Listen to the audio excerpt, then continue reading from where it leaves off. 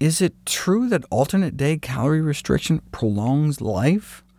Doctors have anecdotally attributed improvements in a variety of disease states to alternate day fasting, including asthma, seasonal allergies, autoimmune diseases like rheumatoid arthritis, osteoarthritis, infectious diseases like toenail fungus, periodontal disease, and viral upper respiratory tract infections, neurological conditions like Tourette syndrome and Meniere's disease, atrial fibrillation, and menopause-related hot flashes.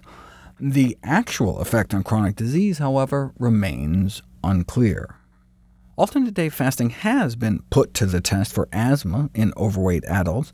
Asthma-related symptoms and control significantly improved, as did their quality of life, including objective measurements of lung function and inflammation, significant improvements in peak airflow, significant improvements in mood and energy, but their weight improved too, about a 19-pound drop in 8 weeks, so it's hard to tease out effects specific to the fasting beyond the benefits we might expect from weight loss by any means. For the most remarkable study on alternate day fasting, you have to go back more than a half-century. The 2017 cholesterol findings were the most concerning data I could find on alternate day fasting. The most enticing was published in Spain 61 years earlier in 1956. The title of the study translates as The Hunger Diet on Alternate Days in the Nutrition of the Aged. Inspired by the data being published on life extension with calorie restriction on lab rats, researchers split 120 residents of an old-age home in Madrid into 2 groups. 60 residents continued to eat their regular diet, and the other 60 were put on an alternate-day modified fast.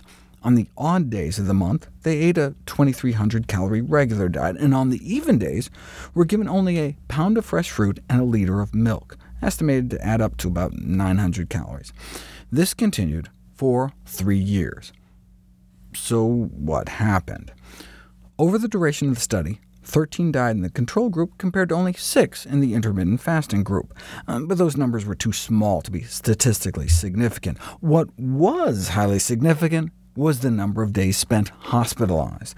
Residents in the control group spent a total of 219 days in the infirmary, whereas the alternate day fasting group only chalked up 123 days. This is held up as solid evidence that alternate day fasting may improve one's health span and potentially even one's lifespan. But a few caveats must be considered. It's not clear how the residents were allocated to their respective groups. If instead of being randomized, healthier individuals were inadvertently placed in the intermittent fasting group, that could skew the results in their favor. Also, it appears that the director of the study was also in charge of medical decisions at the home. In that role, he could have unconsciously been biased towards hospitalizing more folks in the control group. Given the progress that has been made regulating human experimentation, it's hard to imagine such a trial being run today, and so we may actually never know if such impressive findings can be replicated.